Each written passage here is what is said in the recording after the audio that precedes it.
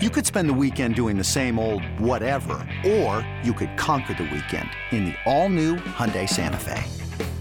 Visit HyundaiUSA.com for more details. Hyundai, there's joy in every journey. I'm Tim Fitzgerald of GoPowerCat.com. And I'm Scott Chasen. This is a replay of WIBW show, The Drive. Here's this week's episode on the 24/7 Sports Podcast Network.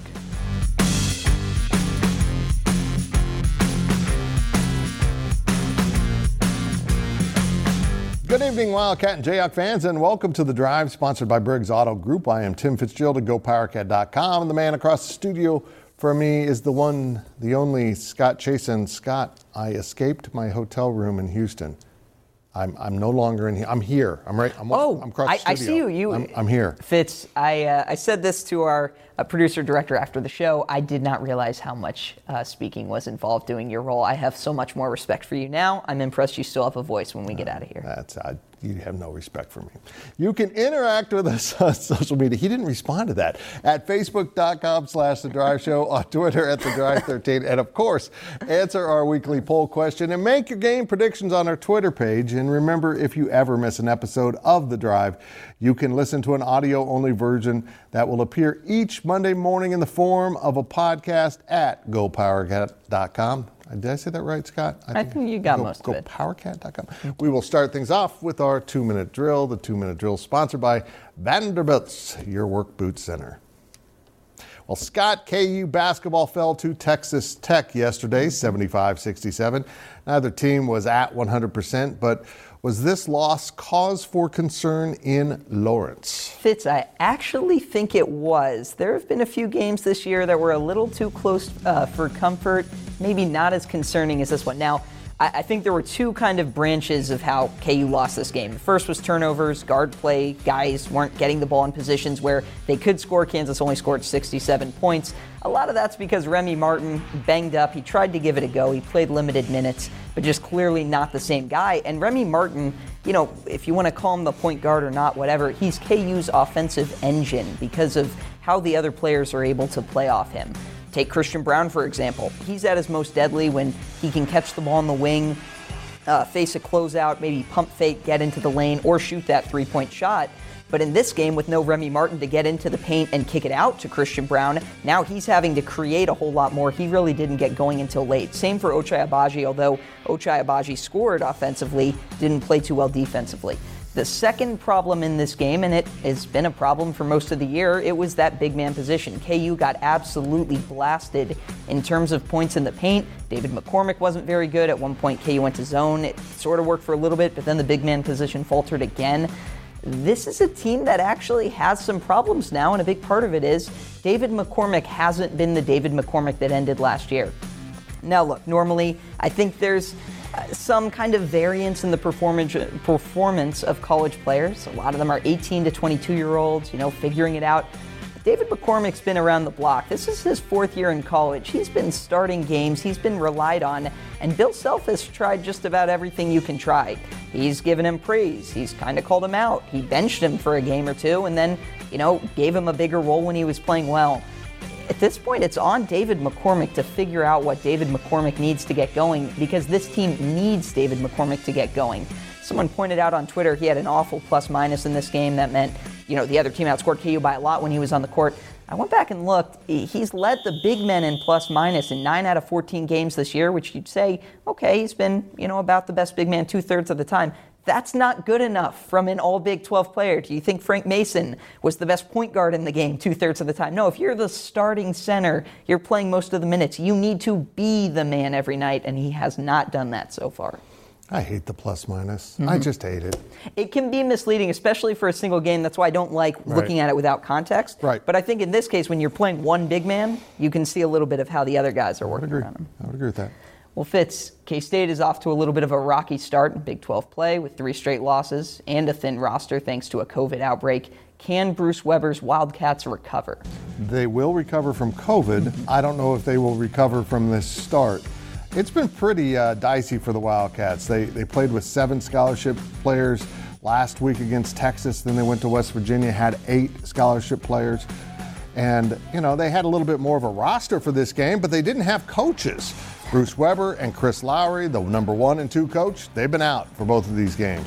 Shane Southwell led the team against Texas. They looked good for a half, and then they slowly dwindled and lost that game.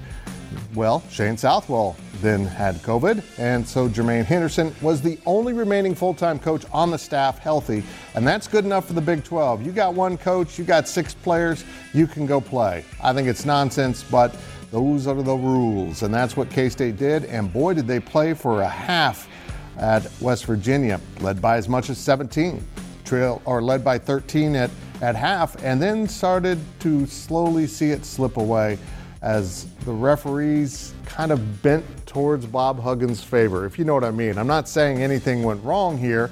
I'm just saying when you play West Virginia, a very physical team, and only 11 fouls or so are called on the Mountaineers, you're probably going to lose. And that's what happened. But it was only by 3 points, and it was a really great effort by these Wildcats.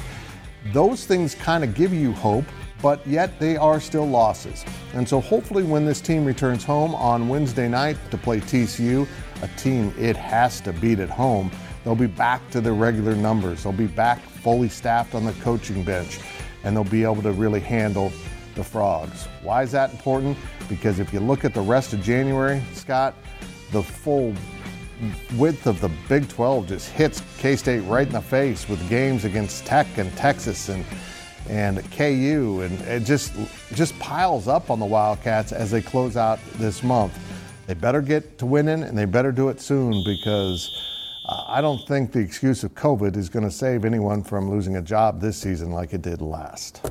For sure. You know, it's funny you brought up officiating. I know, obviously, Allen Fieldhouse is a hard place to play, and people bring that up.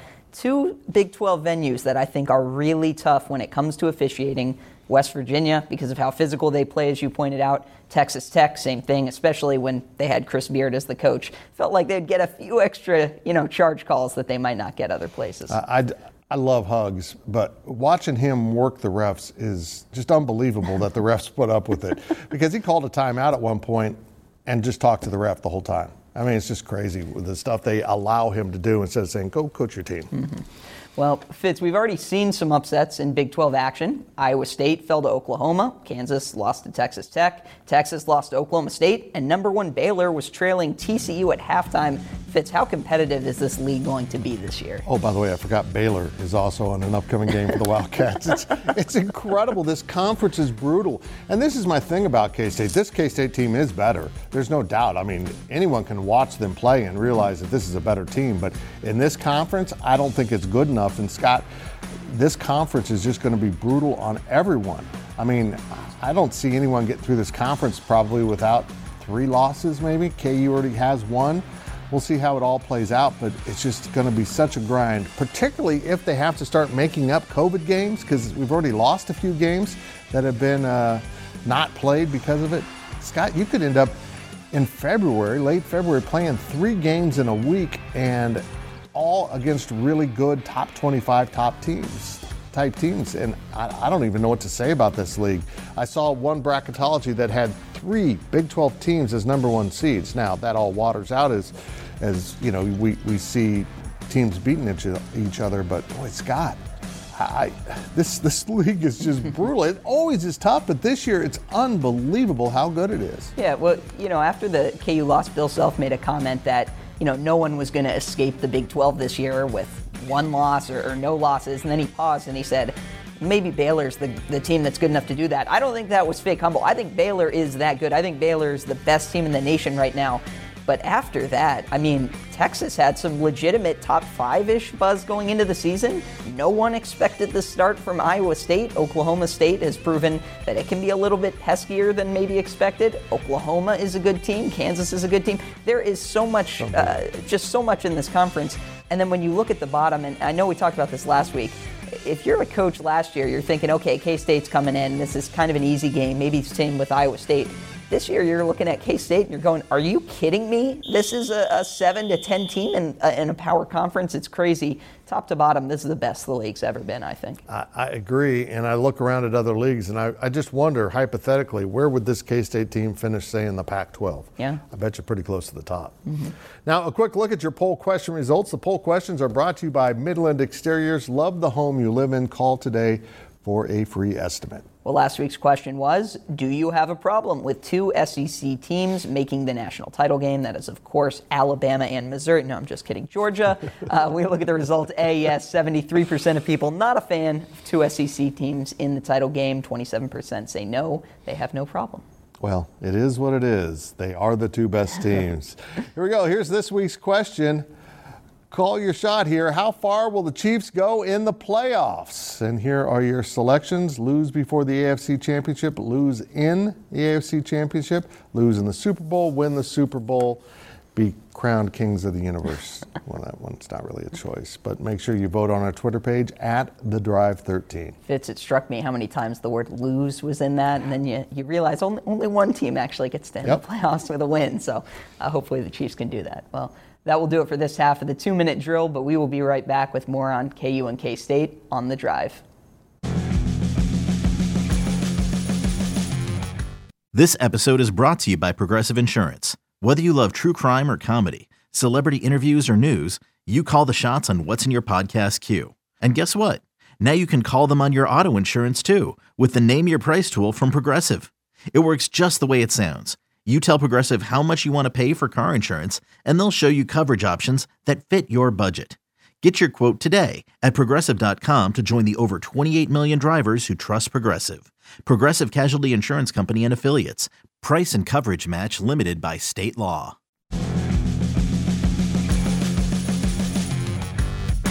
Welcome back to The Drive as we continue our weekly 2-minute drill. The 2-minute drill sponsored by Vanderbilt's Your Work Boot Center. Well, Scott, we've heard Bill Self talk about KU's defense over and over this season. Is that going to be the weakness for Kansas all year long? Well, if Kansas doesn't get it figured out, then yes, I think that's the answer. Kansas hasn't been able to stop anyone in the paint, and Bill Self did something Bill Self does not like to do in this last game. He went to his zone, and he didn't go to his zone for one possession, and the other team hit a three, and he's, we're not doing that. No, he went to his zone for an extended stretch of this game. Bill Self used to not even like switching. He wouldn't allow his teams to switch on ball screens until late in the season. That's changed, obviously, a little bit just because, with the way modern offenses have gone. But look, Kansas did some good things defensively against Oklahoma State in that win, and that was evident because Kansas had a 9-minute stretch where they didn't score a point and still managed to kind of comfortably win that game at the end. The game against Texas Tech was so different just from the perspective that Kansas couldn't find answers to get a stop. When Kansas went to that zone, it worked for a little bit, but even then, Texas Tech figured out that it could just attack the big man position on the court for Kansas. At one point, Zach Clements was in the game. He provided some good activity defensively, but then he gave up an and one. Okay, Bill Self goes to the bench. He says, Mitch Lightfoot, get in the game. Mitch Lightfoot gets scored on back-to-back possessions inside. He says, okay, David McCormick, get in the game. David McCormick loses the ball on the other end. He goes 5 small with Jalen Wilson at the 5. That lineup doesn't work great defensively because Jalen Wilson didn't rebound the ball in this game for one, and he doesn't offer any rim protection. David McCormick has been Kansas's best big man this year. That's not saying much. I don't think there have been many great competitors. Mitch Lightfoot at times has been okay. But David McCormick defensively has generally been pretty important to the team just because he's a big body. He can stand in the paint. He doesn't need to block 5 shots a game to discourage guys from coming in there. This game, you got none of that, and when you're not getting the offensive production or the rebounding from the big men spot, it shows that KU is vulnerable, and I tie that rebounding in with defense because rebounding is how you end each defensive possession. If they're not going to defensive rebound, which has been why Jalen Wilson is playing so much even while he struggles, and they're not going to stop guys from getting shots they want, I don't know what they can do to take away something defensively like so many great Bill Self teams have.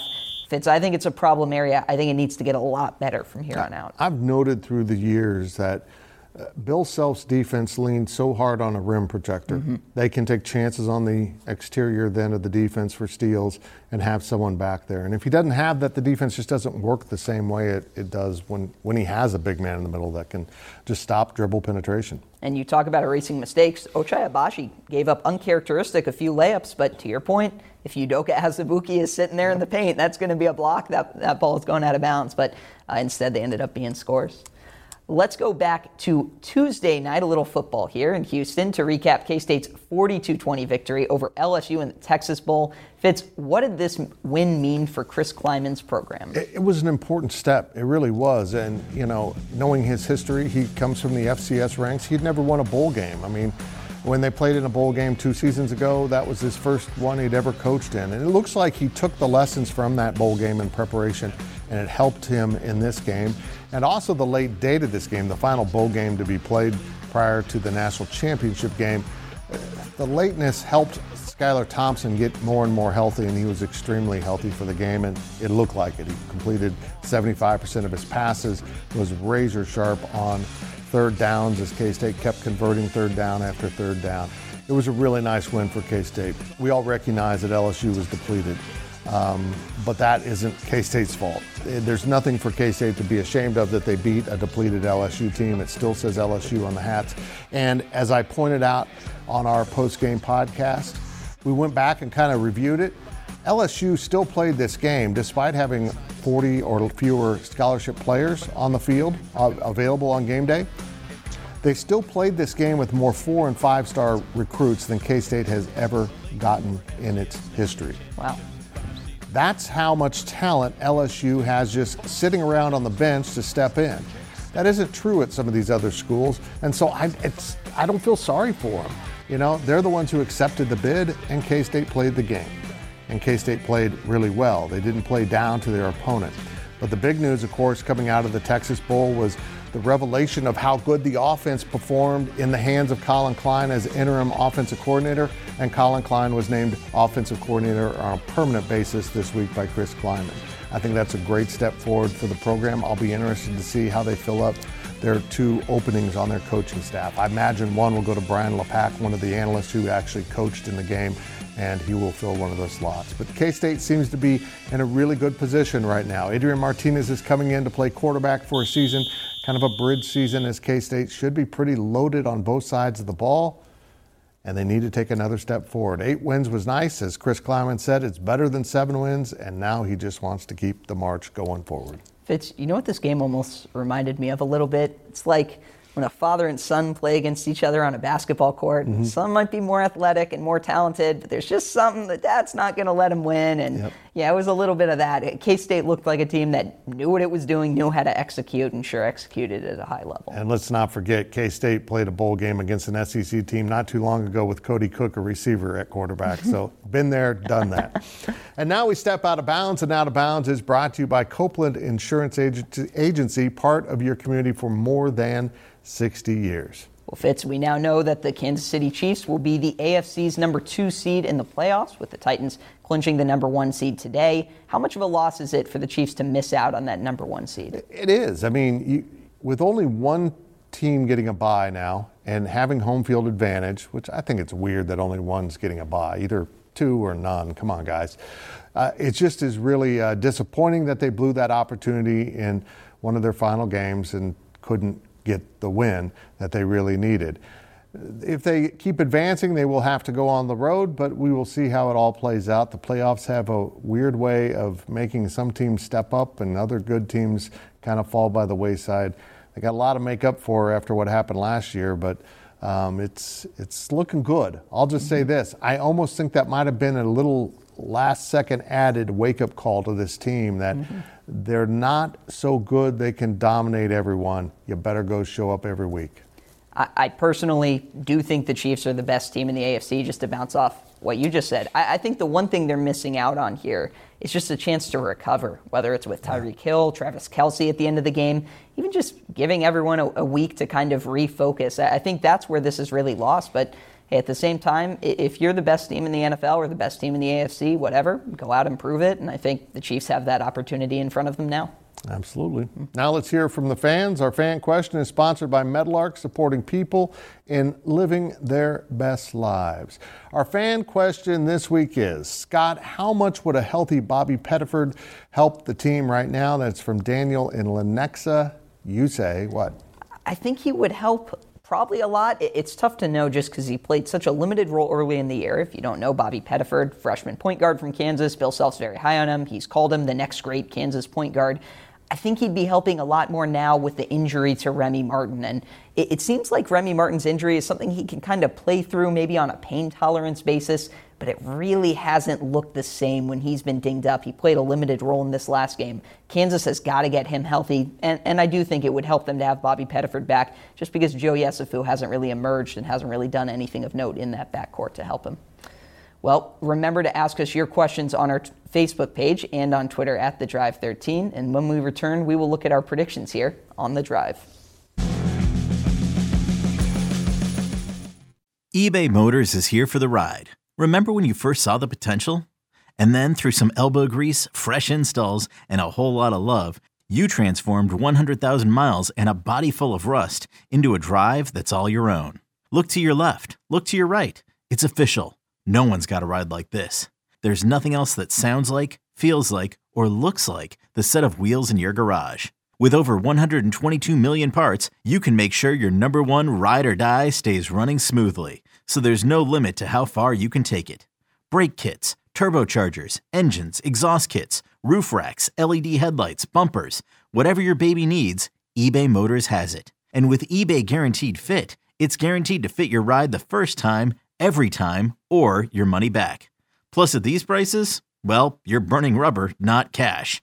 Keep your ride or die alive at ebaymotors.com. Eligible items only. Exclusions apply. Welcome back as we head down the home stretch of this week's show. It's now time to take a look at our predictions. Remember to make your predictions on our Twitter page at The Drive 13. Let's look at last week's results. Of course, we haven't had the college football championship yet. The fans voted for Georgia, but heading into that, the viewers went 2-0. I went 2-0. Scott went 2-0 in the wrong direction. Mm-hmm. It's a good way to put it. Which is kind of summing up the season, unfortunately, for Scott. Here's this week's picks, and we're going to start. This is all college basketball this week. Kansas is an 11.5-point favorite versus West Virginia. Scott. Fitz, you know this, had a very tough time with this line. I'll take Kansas. We'll see what the health of the team is, but I think Kansas can stretch one out. It's a big number. I will take West Virginia because of the size of that number. Fitz, next is K-State plus 8.5 versus Texas Tech. We kind of shuffled this line around. Who you got on this one? Well, it's so hard to know who K-State's even going to have. Will they be at full strength? I would imagine so. That's 9 points. I think K-State will keep it in single digits. I'll take the Cats to at least cover. Fitz, would not shock me either way. I'll go with Texas Tech, just played well against Kansas, but I think K-State is a lot better than maybe people realize as well. We're not confident in our picks at all. We're picking opposite teams, and neither one of us feel good about it. Our last game of the week is Texas is a pick'em at Iowa State. I will go with the home clones. I will take Texas. Chris Beard, please don't let me down. Yeah. Ask Texas Tech fans about that. Again, make your picks on our Twitter page at The Drive 13. It's now time for our On the Clock segment. On the Clock is sponsored by Carpet One. Buy local for a strong local community. Here's Scott Chasen. Well, I'll keep it brief here. I think this last game was another indicator of what DeJuan Harris can be in the good and what he's still kind of missing out on.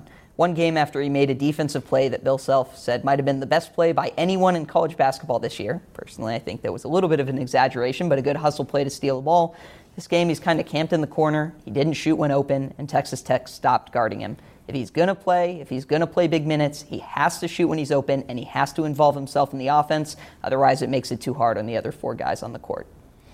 Very good. Well, I tell you what, Scott, last week, or a few weeks ago, I was able to announce that my cancer is in remission.